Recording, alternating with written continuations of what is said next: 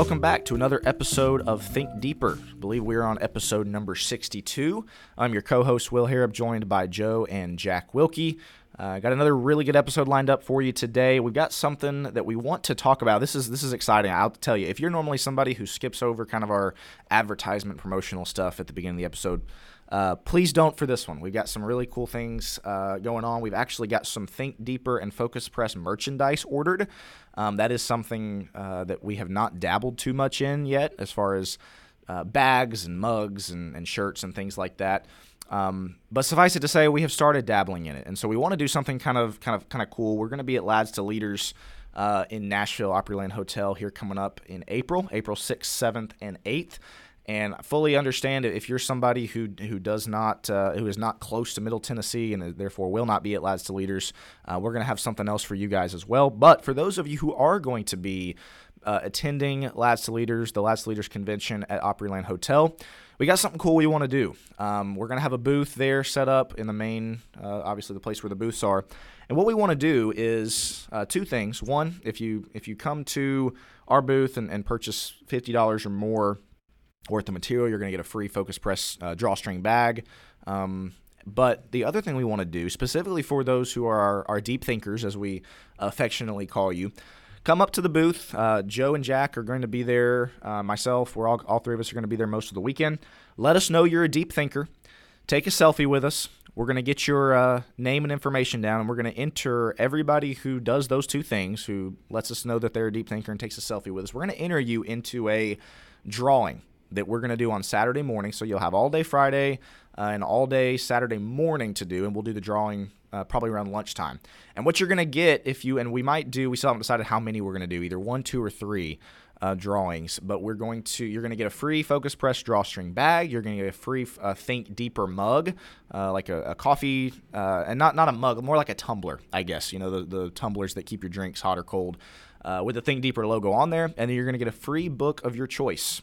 Any book at the Focus Press table other than the biology textbook that you'd like. But again, we're going to do that at Lads to Leaders, so if you're a deep thinker and you're going to be there, come by, take a selfie with us, let us know, and there's your shot at some Think Deeper and Focus Press merchandise, as well as a free book. So again, we talked about it before. We really love meeting the deep thinkers, people that support us by listening. And so if you're there, if you're going to be there, even if you have absolutely no interest in a tumbler or a free book, just come by and say hello. We're again, all three of us are going to be there. We're looking forward to meeting you guys and to establish some face-to-face connections as well. That's not just virtual connections.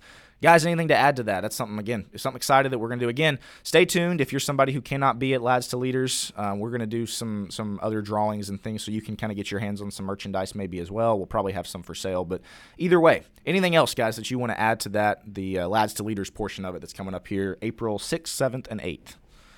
All right.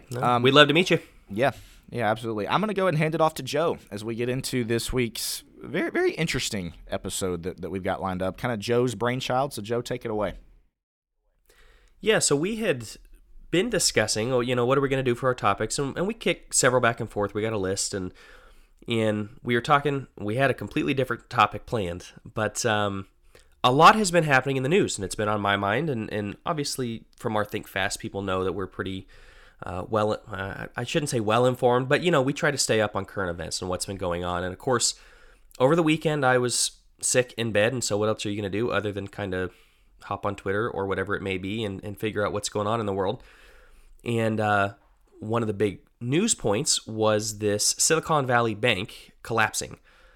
Now, I'm not going to get into any of the banking details. I am far too stupid for that to understand the intricacies of everything going on, but it has created quite the stir online for political pundits and everybody else to kind of have their take on, okay, what's going on? Should they get bailed out? Should they not get bailed out? But I thought it was very interesting that there were a lot of kind of doomsday people. Hey, pull your money out of the banks. This is going to start everybody pulling money out of the banks.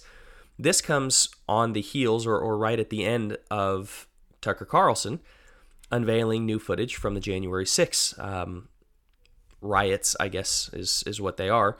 And that also caused quite the stir online. So everybody is debating this seemingly.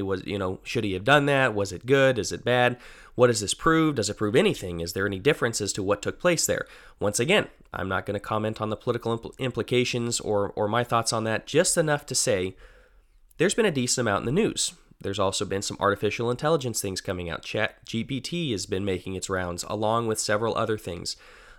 Ukraine, Russia. And Ukraine, yeah, exactly. Ukraine, I mean, if you're paying attention to the news, there has been a significant amount of events in the last, even the last 2 weeks, but really months, 6 months, enough to say, should Christians be optimistic or pessimistic about the future? And that's what we want to look at today. Should they be optimistic or pessimistic about the future? And this is often known as the white pill or black pill. And if you're not well versed and online, there's an idea behind white pill versus black pill. Jack, explain to the listeners, I guess, because you're the one that kind of introduced this to me. Explain to the listeners what is meant by white pill, black pill. I guess you could probably trace the etymology back to the Matrix thing, the red pill, blue pill, awake versus in the system kind of thing, noticing versus not noticing, and that's been given political parlance by this guy named Mencius Moldbug a number of years ago. It's deep internet lore kind of thing that nobody cares about. But you'll hear that about politics, red pill, blue pill. Well, out of that came white pill, black pill, which is optimistic, pessimistic in a sense of when you watch the news, when you see what's going on, are you looking forward to the future going, things are going to be all right? Or are you going to, it's all falling apart, the world's collapsing, we are doomed to really awful stuff. We're heading back to the gulags, we're heading to, all kinds of great reset stuff, things like that you read about. And so that question is out there, and one of the most frustrating things that we don't want to do, we'll talk about this a little bit more, so I don't want to get too far ahead of us. A lot of times Christians will go, well, Jesus wins in the end. Yeah, no denial of that at all. But in the short term, do we think our lives, the lives of our children or your grandchildren, if you have them, are going to be marked with difficulty? I mean, because one of the things I guess one of the ways we could frame this is looking back over the last 50 to 100 years, that would be, like if you could sign up for that, that would be a white pill kind of thing. That's pretty optimistic. Yeah, there were a lot of bad things. The world was not perfect, all of that, but you're fairly prosperous, fairly safe. We weren't going to wars all the time. There've been conflicts and things like that, but our nation was safe. Our cities have been safe. Crime has dropped. Things have been relatively good over the last 50 to 100 years. And so projecting out ahead, do you think things are going to go well or things are going to go poorly? And again, it's one of the most frustrating things in the world that Christians hand wave this away and say, well, Jesus wins in the end. Yes. But what about our lives, here, the world that we're trying to create and the influence we have and things like that? Do you think for the church, we talk about sometimes the coming persecution. Well, that would be a black pill kind of thing in the short term. You think things are going in a negative direction versus positive direction. So that's kind of your overview of what we're going to be discussing here today as we see these things come into the news, as we process these as Christians, as we deal with the emotions that come from that, the anger, the fear, the worry, or optimism, the happiness, the joy, whatever it may be. Well, speaking from a young person's perspective here, and because I think you could have a lot of older generations that, yeah, they might be concerned, they might be, aware that, hey, maybe things aren't going in a great direction, but not to be morbid by any means. The people that have a decade or two left on the earth are not going to be as forward and long-term thinking as the people that have 5 or 6 decades prayerfully left on the earth. And so from a young person's perspective, I just want to speak to kind of where my mind, if somebody just straight up asked me, hey, are you more optimistic or pessimistic about the future? Again, without getting into any kind of discussion, the discussion that we're going to have here, my answer would be pessimistic. Because somebody told me, hey, we can really tell that you're a new parent because you bring your son up like all the time. And I realize that I probably should check myself on that a bit. But I do, you think about how much different your view of the world is when you've got children, when you've got a 1-year-old that you realize, hey, I've probably got, Lord willing, 5, 6 decades left. My son's got 8, 9 decades left on the earth. And so what kind of world, what kind of America are they going to be growing up in? You don't really think about that when you don't have kids. Again, it's very individualistic. And so when my answer would be, hey, I've grown up in a time where I basically don't remember any positive news stories. It's been all bad. It's been all negative news stories. For me, again, since I started paying attention to the news, I guess the overturning of Roe v. Wade is really about the only thing that I can think of that I remember going, man, that's awesome. That's a really positive news story. Everything else has been negative. Everything else has been just a lot of, man, where are we headed as a country? We had a Think Fast a few weeks ago now, 3 or 4 weeks ago, about don't believe your TV. And I made the point that, again, for me, I'm at a position where I don't really believe anything the internet or believe anything the TV or believe anything social media or the government tells me. That's a pretty pessimistic point of view. And so I want to ask you guys, y'all aren't that much older than me. Maybe you don't have to say, oh, I'm black pill, I'm white pill, but what do you have to add to that? Because, again, as somebody who has a 16-month-old that I'm looking at and being like, man, what is his world going to look like in 30 years? What is his world going to look like in 40 years when maybe I'm going to be on my way out, so to speak? That's the type of stuff that enters my mind. What do you guys have to add to that? Oddly enough, this connects us back to last week when we talked about marriage and singleness, and we referenced Paul in 1 Corinthians 7 talking about the present distress, and it might be better to not have, a spouse and kids because of the concern for them. And you just think about preaching the gospel. When you see in Canada preachers being dragged out of their churches, arrested through the COVID stuff, even here in America, like anti-abortion protesting and not violent, they didn't break any laws, but preachers, Christians who have been jailed, been charged, with things like that. As a parent, as a father, that's terrifying. You look at that and go, I can't afford to be in that situation. I can't afford to have that happen. But on the other hand, we got to preach the gospel. We've got to go forward with that. And so you're right. It just adds a level of concern. If it's just me, okay, that would not be great, but I can live with that. Whereas it certainly changes the dynamic. But as you said, the world we want to create for them. And this is the funny thing over the last couple of years. The whole love your neighbor thing. I mean, it became just the rubber stamp for everything, as I've talked about before. But this is a way of loving your neighbor. Loving the next generation and wanting a world where they can be safe, where they can, realize they can turn on the TV without... one of my friends was posting about his little son, 3 or 4 years old. His favorite TV show introduced a non-binary character. You want to create a world where people can turn the TV on for their kids and not be indoctrinated in that way. That is a way of loving your neighbor, is moving in that direction, and it's a negative thing. And so when you start looking at the world outside of yourself, it doesn't matter to me as an individual if I were a single man in his 30s, if they've got kids' cartoons with non-binary characters, but because for everybody else I want to create a certain kind of world, that is a thing that we've got to be wise about, realize what's going on. And so, it's things like that start feeding the pessimism, but I don't think we want to fully lean into pessimism. I don't think we wanted this episode to be, man, the world is terrible. But you raise a really great point there, Will, of it raises the stakes for sure. Well, and again, I'm just speaking off the cuff. That would be my answer before we really get into it, because again, how many positive news stories have I heard in the last 10 years? Not very many. Well, I think it's important to lay out some of the pessimistic side, because you may have those that, once again, Jack, and you would reference this, well, Jesus is king. It all works out in the end. Thank you. I realize that. But as you just referenced, Paul, Jesus himself, John in Revelation, guys, it's going to get a lot worse. Now, be faithful unto death, you'll receive the crown of life. But what is that in reference to? It's about to get really, really bad. So make sure you stay faithful. That wasn't exactly the white pill. The white pill, in my opinion.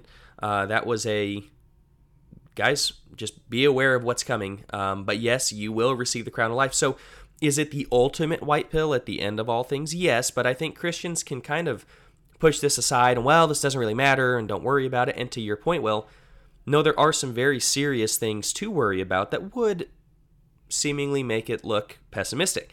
Now, this is coming from me, who was the biggest black pill on the planet, but I have been doing a lot of reading recently, a lot of thinking about different things, and one of the books that I read was literally called The White Pill by Michael Malice. Content warning, there's a few cuss words in there. It's just one of those books that's kind of tough to get through from a historical perspective, whoa. He covers, Jackie referenced the gulags earlier, that's what he covers, is the Russian Revolution and everything taking place at the turn of the century, and Russia, kind of the rise of the communist government, the CCCP, throughout the 1900s. And it was a pretty eye-opening book if you're interested in it. I thought it was going to be a lot of him kind of laying out, here's why we're white pill, here's why you should be optimistic. It wasn't that at all. It was a history book, but you glean the details from that. And so I think there's definite reasons for optimism. However, we may end up going through one of those times. So we'll get to the reasons for optimism, but I think first we have to let that sit in. There is some reason, I think, for pessimism, that things will get worse before they get better. And I think all three of us would confidently agree with that, correct? That Sure. Things will get worse before they get better. And deservedly so, in a sense. I mean, like, you read so much stuff in the Old Testament, and Joe and I are teaching on Revelation for our church Sunday morning class, and that pushes you back to Daniel, it pushes you back to Ezekiel, and just how many condemnations on nations themselves there were of God saying, hey, you as a people are evil, and you're going to get punished for it. You can't just get away with all of this.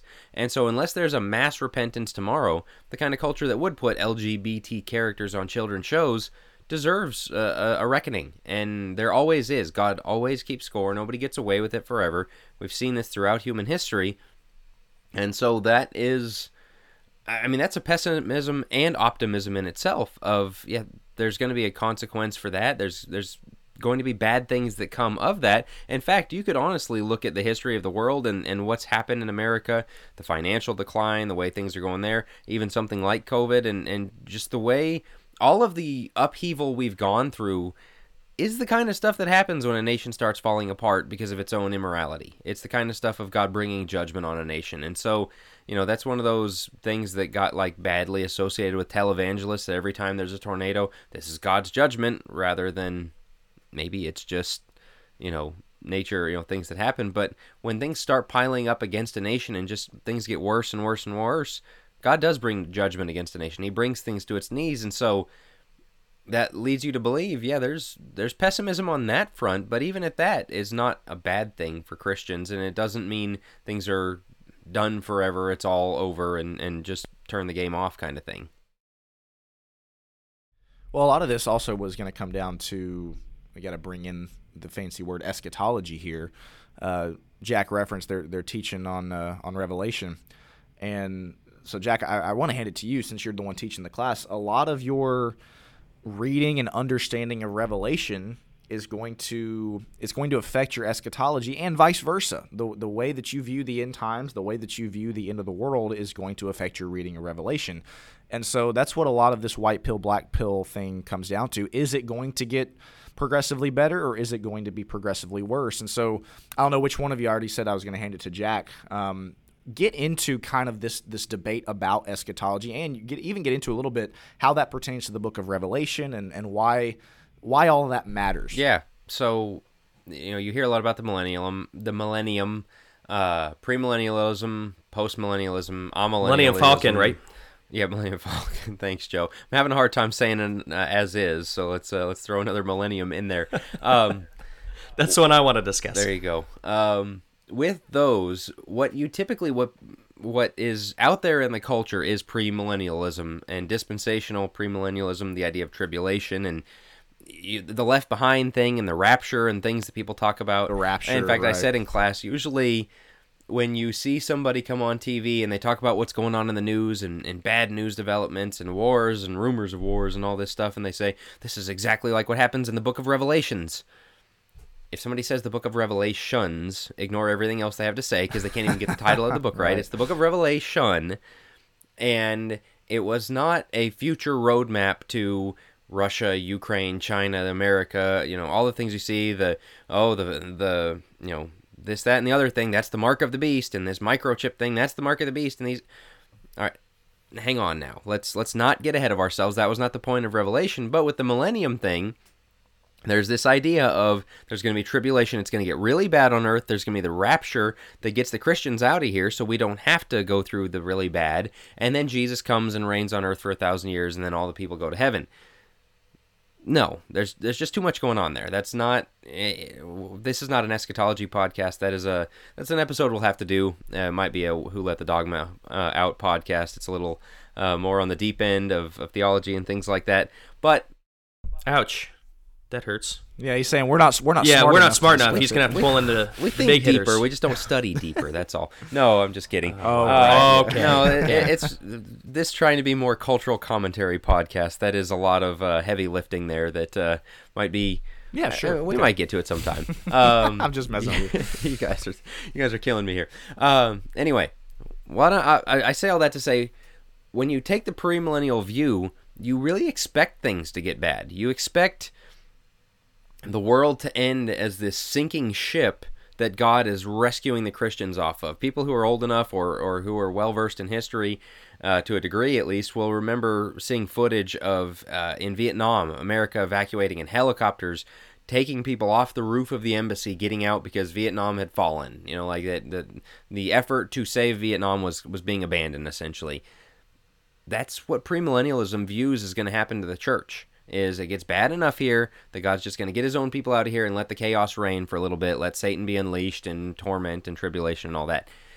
And so, when you come at it with this point of view, which is, again, the predominating one in evangelicalism, and you see the world getting bad, you go, oh, here we go. It's just going to decline into this direction. The postmillennial view says that things are going to get better and better and better. The reign of Christ is going to go to where all the nations become Christian before he comes back. Very optimistic, I think a little too optimistic. In the Churches of Christ, we typically hold to the amillennial view, that there really isn't a millennium itself, is that we are living in the millennium. It's this time period of the church before the return of Christ, so on and so forth. Again, what you believe about those things shades a lot, and because premillennialism is so predominant, that idea, that pessimism feeds into our view of the world and politics and news and all that, of things are just going to get bad, that's how it's going to be. And when you view Revelation as this church versus Rome kind of thing, which I also think is wrong, largely at least. Again, long story, Revelation class, this is not that. But when you view it that way, you're going to view the church as always an underdog, always just hanging on, always the ragtag bunch of, scrappy underdogs who are just trying to survive and surviving by the grace of Christ, and but never really succeeding, never growing, never having success, never having influence, any of those things. That's not really it either. And so there's the eschatology you bring, the analysis you bring to the whole world comes out of your understanding of things like Revelation, of Matthew 24, of Daniel, and things like that. And I think the real lesson behind that is God expected his church to thrive and to flourish. The parable of the mustard seed is that it would grow and it would be strong, and the birds of the air would nest, and it would be a blessing to all the nations, that it would do well, that it's not going to always just be this tiny, tiny minority that's always oppressed, always beaten up on.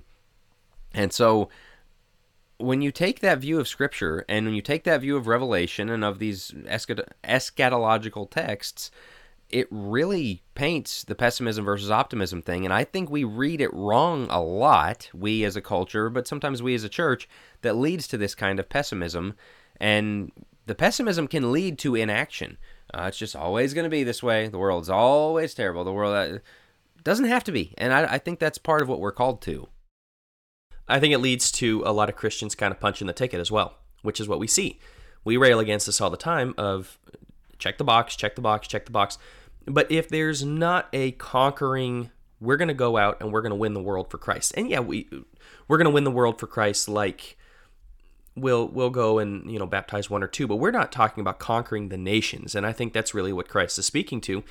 So we're thinking small ball, a single here and maybe a double. Like, no, we're swinging for the fences. That's what we ought to do, but that's what creates a lot of check the box mentality Christians, instead of we're going to conquer. Not just trying to do those things, but expecting something to come of it. And not expecting, that every person's going to convert. There's no promise of that. Not expecting that, we're going to rule the world and Joe Wilkie is going to be king emperor of the American empire that rules over all the nations in the name of Christ. I mean, it could happen. It could. Happen. That'd be Hot Takes with Joe as a national broadcaster. Could you imagine? Yeah, fireside chats. Oh, buddy. We're not, and that to me is the post-millennial thing. Is it's so overly optimistic that you look at it and go, there's always going to be resistance. There's always going to be bad guys, but we should also expect, and those kingdom parables that I brought up, the mustard seed and some of the other ones Jesus brought up, of it just grows. You don't know how it grows, but it grows. Expect growth. Expect success for this kingdom. You go back to Daniel. This is the kingdom that essentially supplants and overcomes all of the kingdoms of the earth. And so have a little optimism. It's okay. Well, I brought up, Jack, in your class the other day on Revelation about how, man, let's say you have that really, premillennial mindset of, man, it's just all going downhill. We're down the slippery slope and there's nothing we can do to turn it around. That doesn't really give you much of an incentive to go out and evangelize. That doesn't really give you much of an incentive to go out and work for the church, to go out and spread the seed, because it's like, man, it's all going downhill anyway. Man, we're going this direction. We can't really turn the ship around, so why even bother? Again, you hate to put it in those terms, but if that's the mindset that you have, again, coming from somebody who initially, when we started talking about this, I was like, man, I do kind of feel pessimistic about it. It really de-incentivizes you to do any work for the Lord's kingdom. It becomes let me just get to the finish line. Let me just make sure that I finish my Christian race and make sure that I keep my family faithful. And, of course, that should be our number one priority. But, again, we also see Jesus telling us, the Great Commission still very much applies. Go out, and we just had our evangelism episode. Go make disciples of all the nations. That should not be something where we look at it and say, well, it's all going downhill, so there's not really much point to that. No, what do we read about the apostles doing in Acts 17? They turned the world upside down. This was something that they went out, they conquered. They went out, and not in a physical conquering, but they allowed the Spirit, they allowed their command from Jesus to go out and tell other people. That's exactly what they did. I think sometimes if we go too far in the other direction, we can look at it in such a way where it's like, man, this isn't going to do any good, so I might as well not even try in the first place. I want to make the case briefly for them as they would make it, those that are evangelistic premillennially. Not that I agree with them on their eschatology and probably a lot of other things, but their pessimism of the end is they would say, well, we got to evangelize so we can convert essentially, it's all going to end when people stop converting. And so let's go, evangelize until we get to that point. But it's also the idea of, with the evangelism, with the work you do, with the labor in the world, is you just don't expect anything to come of it. You expect it to have a hard ceiling, essentially. You're going to reach everybody there is to be reached. You're not going to have any influence. You're always going to lose. Like there's a cap on it, You're going to lose. You're not going to have influence. The world is going to fall. It is going to be collapsing as God pulls us out of here. And so you might still work, you might still labor, go down swinging, but you don't expect anything to come of it. Well, again, I just don't think that's the picture Jesus painted with those parables. So I did want to give their perspective as to why some of them do fight, and to their credit, but again, I think their end goal is wrong. Well, my point is, though, how hard is that for I hate to use this phrase, the average Christian, but let's say the average churchgoer. How hard is that for them to understand? Again, if they have that mindset, I feel like a lot of it is going to be there's less incentivization, I guess, is the way that I would put it. So, but yeah, I appreciate the clarification there. I think it's an important point to make as well, though, that you talked about Acts 17, they turn the world upside down. Keep in mind, 200 years later, around 8300-ish, maybe a little bit more, a little bit past that, Christianity has taken over Rome, and a lot of people view that. Jack and I were recently talking about this. A lot of people view that as a negative thing. I look at that as a pretty great thing. You went from one of the most brutal places to having Constantine pushing Christianity as the national religion, which changes a lot of things, the sacrifices and everything else. I think that's huge. And so, yeah, they were turning the world upside down from a very small 12 people, 12 men in an upper room, to within 200 years of that moment, maybe 300 years of that moment, they have essentially taken over the known world. Well, that's part of this. Really, really cool. That's part of this revelation eschatology debate. Is that a good thing? Is it a bad thing? Okay, Christianity and power don't mix, some people will say. And I think when you look at it, Jesus is King of Kings, and Psalm 2, he expects the kings of the earth to bow down to him and kiss his feet. And so when that happens, you go, all right, that's what we should aim towards. And as you said, it shows that it was positive. This Rome that was throwing Christians to the lions, that's pretty black pill. I mean, in the short-term sense, that's very difficult. Burning Christians alive. I mean, all the bad things that were happening within a few generations, as you said, was saying, look, nobody's allowed to persecute Christians anymore. Leave them alone. In fact, we're going to endorse Christians. In fact, we're going to put crosses on stuff to let you know this is who we're on the side of. yeah, that's not a bad thing. That is positive growth. That is because in the Christian society that comes out of Christian values being held, you think about how much morality has been changed worldwide by Christianity showing up and having influence. How many places child sacrifices have been stopped? How many places that, brutality, things I've talked about on here before. Christian influence spreading in that way is such a good thing for the world, and we have 2,000 years of history showing it can and it will, even despite bad times, even though it goes through some down times, even though there's times where it comes on the brink, Jesus keeps winning, his kingdom keeps advancing.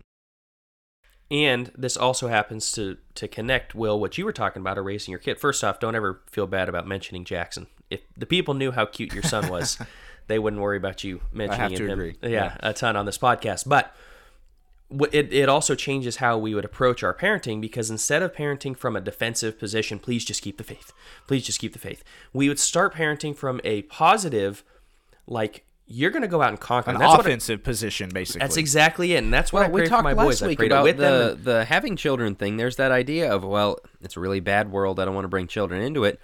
And, I mean, again, even Jesus kind of mentions that point about the destruction of Jerusalem to come, that it's better for those that aren't pregnant at that time.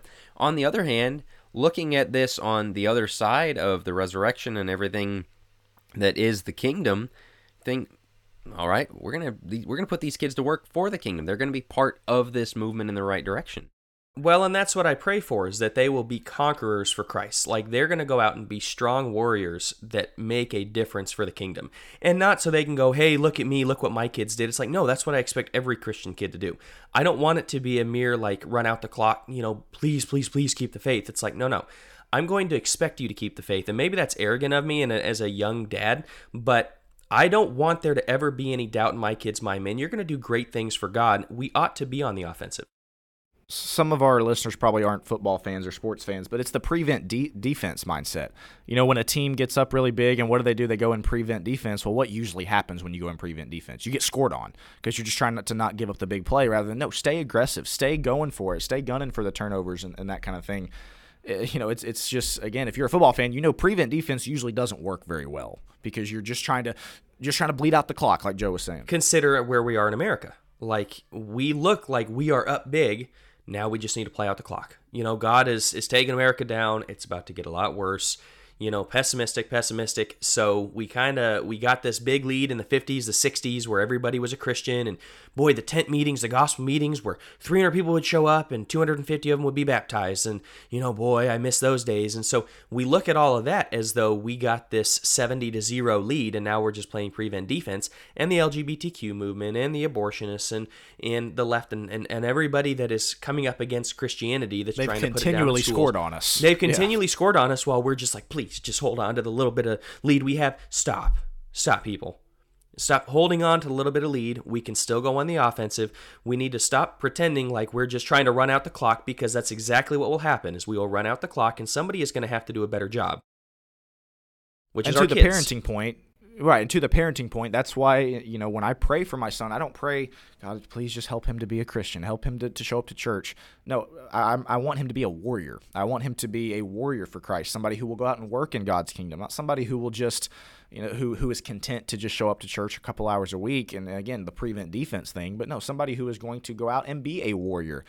If you have the premillennial, everything's going to get worse mindset, the pessimistic mindset, then again, the need for the warrior, the need for your kids to be warriors is not there as much. So let's get into, then, reasons for optimism. I think we kind of hashed out the depressing, pessimistic side of things, but I think there are strong reasons for optimism. And Will, as you talked about, you're more on Black Pill. That's where I was. But let me tell you why I've switched. And then I'll kick it to either one of you, whoever wants to take it. But I'll get into my reasons first. And one of the reasons that got me thinking about this podcast is, you read the news, you read all the things I mentioned at the beginning, and you go, oh, that's just another blow against, America and everything else. In the book, The White Pill, as he goes through the Russian Revolution, he goes through the horrible Lenin-Stalin era, all the way up through Gorbachev and Gorbachev, however you want to say it, all the way up through the 80s, late 80s, and to see that it started kind of right around the 1900s, maybe a bit before, and it went through the 1980s. In less than 100 years, you had the rise of truly awful awful men who did horrible things against a people who were as powerless as you could possibly be. They are in Siberia. They are in, no man's land, basically. They have no weapons. They have no money. They have no food. They have no way of protection. They barely have religion. They have nothing. And in basically a 90-year period, you went from totalitarian government, which, quote-unquote, communism for the people. It was never for the people. Millions died.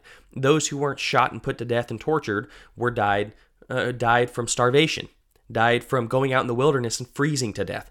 Horrible circumstances. But within 90 years, they turned it around, going from having zero power to having all of the power, and it changed Europe. And what do we see in Poland happening? What do we see in Hungary happening? What do we see in Austria? These different places are turning back toward Christ. Was it Poland that ruled, or that declared Christ as king in their land?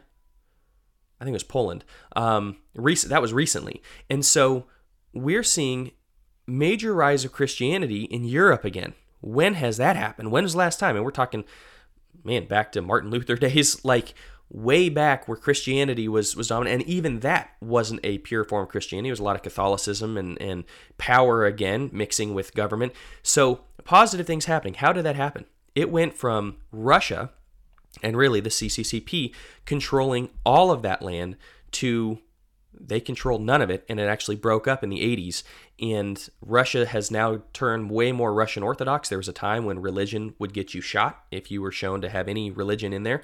So why does that make me optimistic? A few things. That was a short-lived reign. You went from having people in Russia way less powerful than we are as the average American. We have weapons, we have money, we have food. Could they take that all away? Maybe, but a lot of people are way more self-sufficient than they were at the time. We have religion. We have communities of people. They strongly discourage communities of people. We have towns and cities and small little communities where people care for one another. Especially, it's one of the reasons we moved down to the South. That's a strong reason for optimism. Having weapons is a strong reason for optimism. That sounds dumb, but truly, that's what kind of balances the power. That's one of the reasons Japan didn't invade in World War II, is they realized they're not just fighting the U.S. government, they're fighting all of the households that have firearms. That's a strong reason for optimism. And once again, this only lasted 90 years, going from zero power to having all of the power. So even if things do get really bad, we're seeing the same things. Socialism was alive back then. We see socialism now and we freak out. These things collapse because they're not built on anything. Nation after nation does collapse, but there's always that bright end where you go, you know what?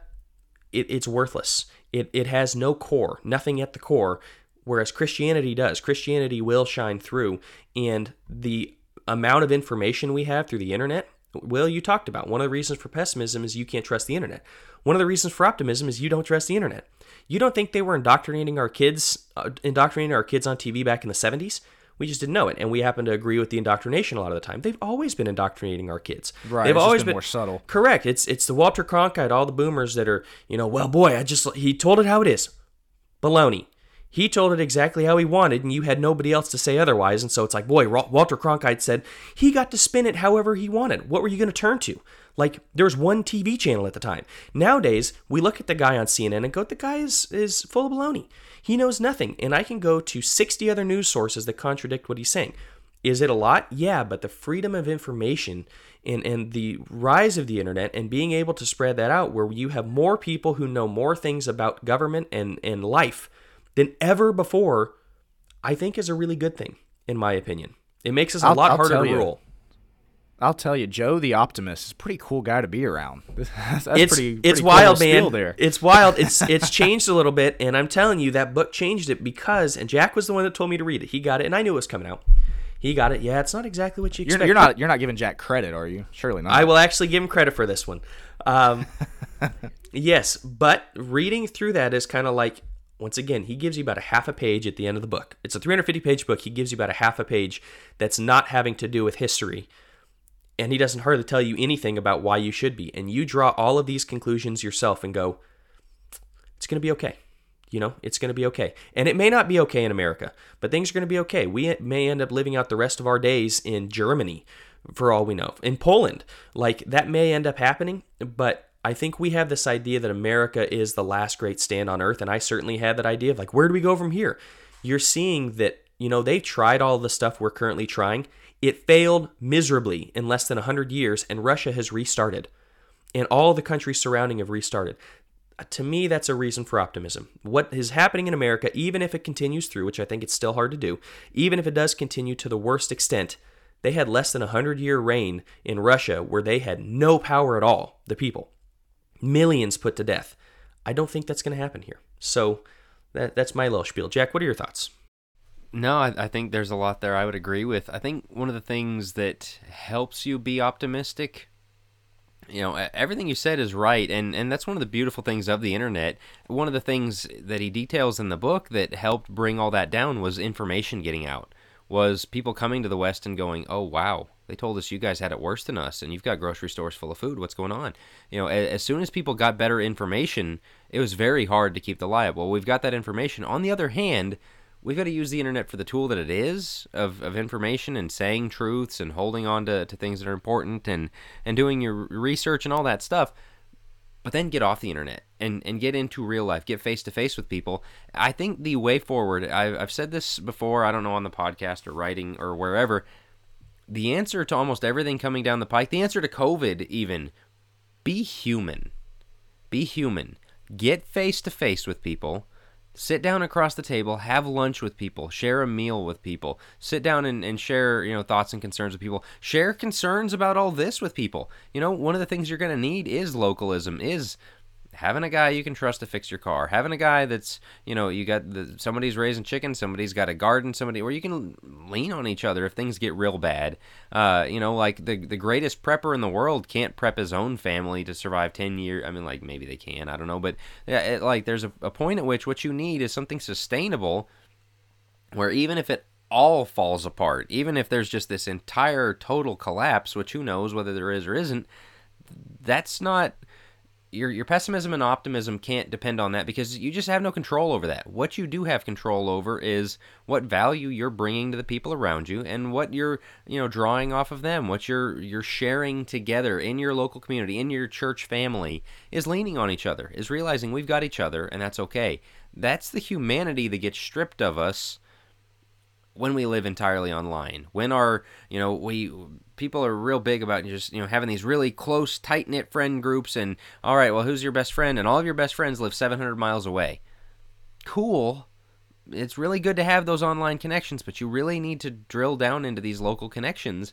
Be human. Again, those are harder to make work because you live near each other. There's more chance for friction. There's more difficulties. We might not be perfectly ideologically aligned.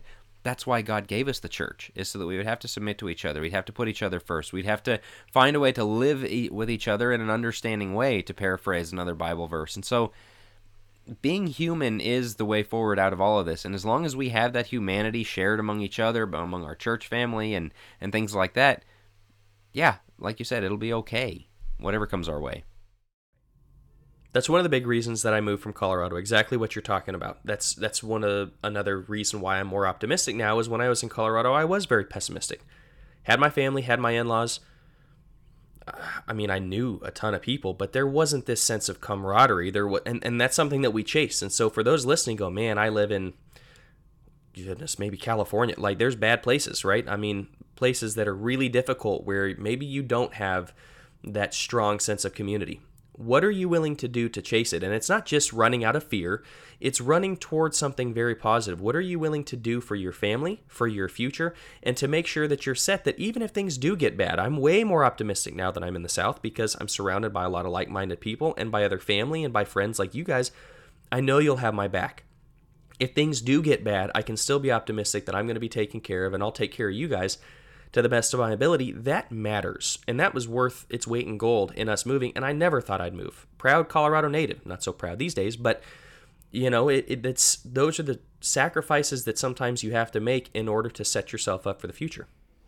I want to add one more thing because, again, I typically would consider myself in everyday life a very glass half full optimistic person. And so it might seem strange that, okay, so we got a pessimistic black pill on this. I want to speak to the Christ is King thing that we kind of started off with. A lot of Christians can kind of just dismiss what's going on in the world offhand, just be, oh, well, Christ wins in the end, so it doesn't really matter. Let's just move on to other things because, Christ wins. I see that, and I take a little bit of a different approach, and I'm going to draw it back to a sport analogy. A lot of people, they have a team that they're rooting for, and they'll record it, right? They'll put it on their DVR, and they'll want to go back and watch it later because they want to learn the final score as it happens. They don't want to be told. I'm that way to some extent, but I also like knowing the final score and then going back and watching it. I'll give you, I've got a basketball team that I really like to watch, or a football team, a playoff game that I really like, that I have somebody I'm really rooting for. Man, if I know the final score, that motivates me even more to go back and watch it, because it's like, man, this is so cool. I get to enjoy the game, but I also know who wins. Versus if I know that my team loses, guess what I'm probably not going to do? Probably not going to go back and watch it because I don't really see a point.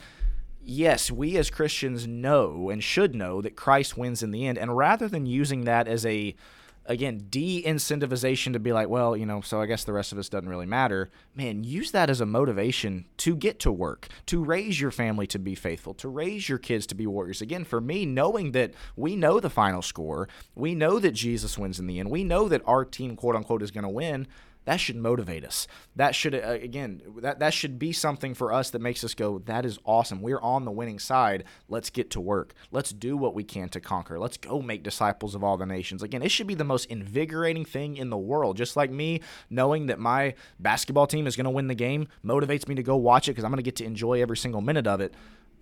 Again, we can use the Christ is King thing to just kind of brush stuff aside a lot of the times. I take the opposite approach. I take the, man, this is motivating. This should invigorate us. This should get us to the point where we're excited to go get to work and to raise our families to be faithful and to do what we can to disciple the nations. Man, a surprisingly positive, optimistic episode of Think Deeper here. When we're talking about the world collapsing, by the time this episode comes out, the entire banking industry might be up in flames. Who knows? Not doing too hot just here today. Who cares? It's going to be okay. Start investing on those things that really matter. Being human with your local people, plugged into the right sources, doing what you can to bring value to others, to show love to others. I mean, that's...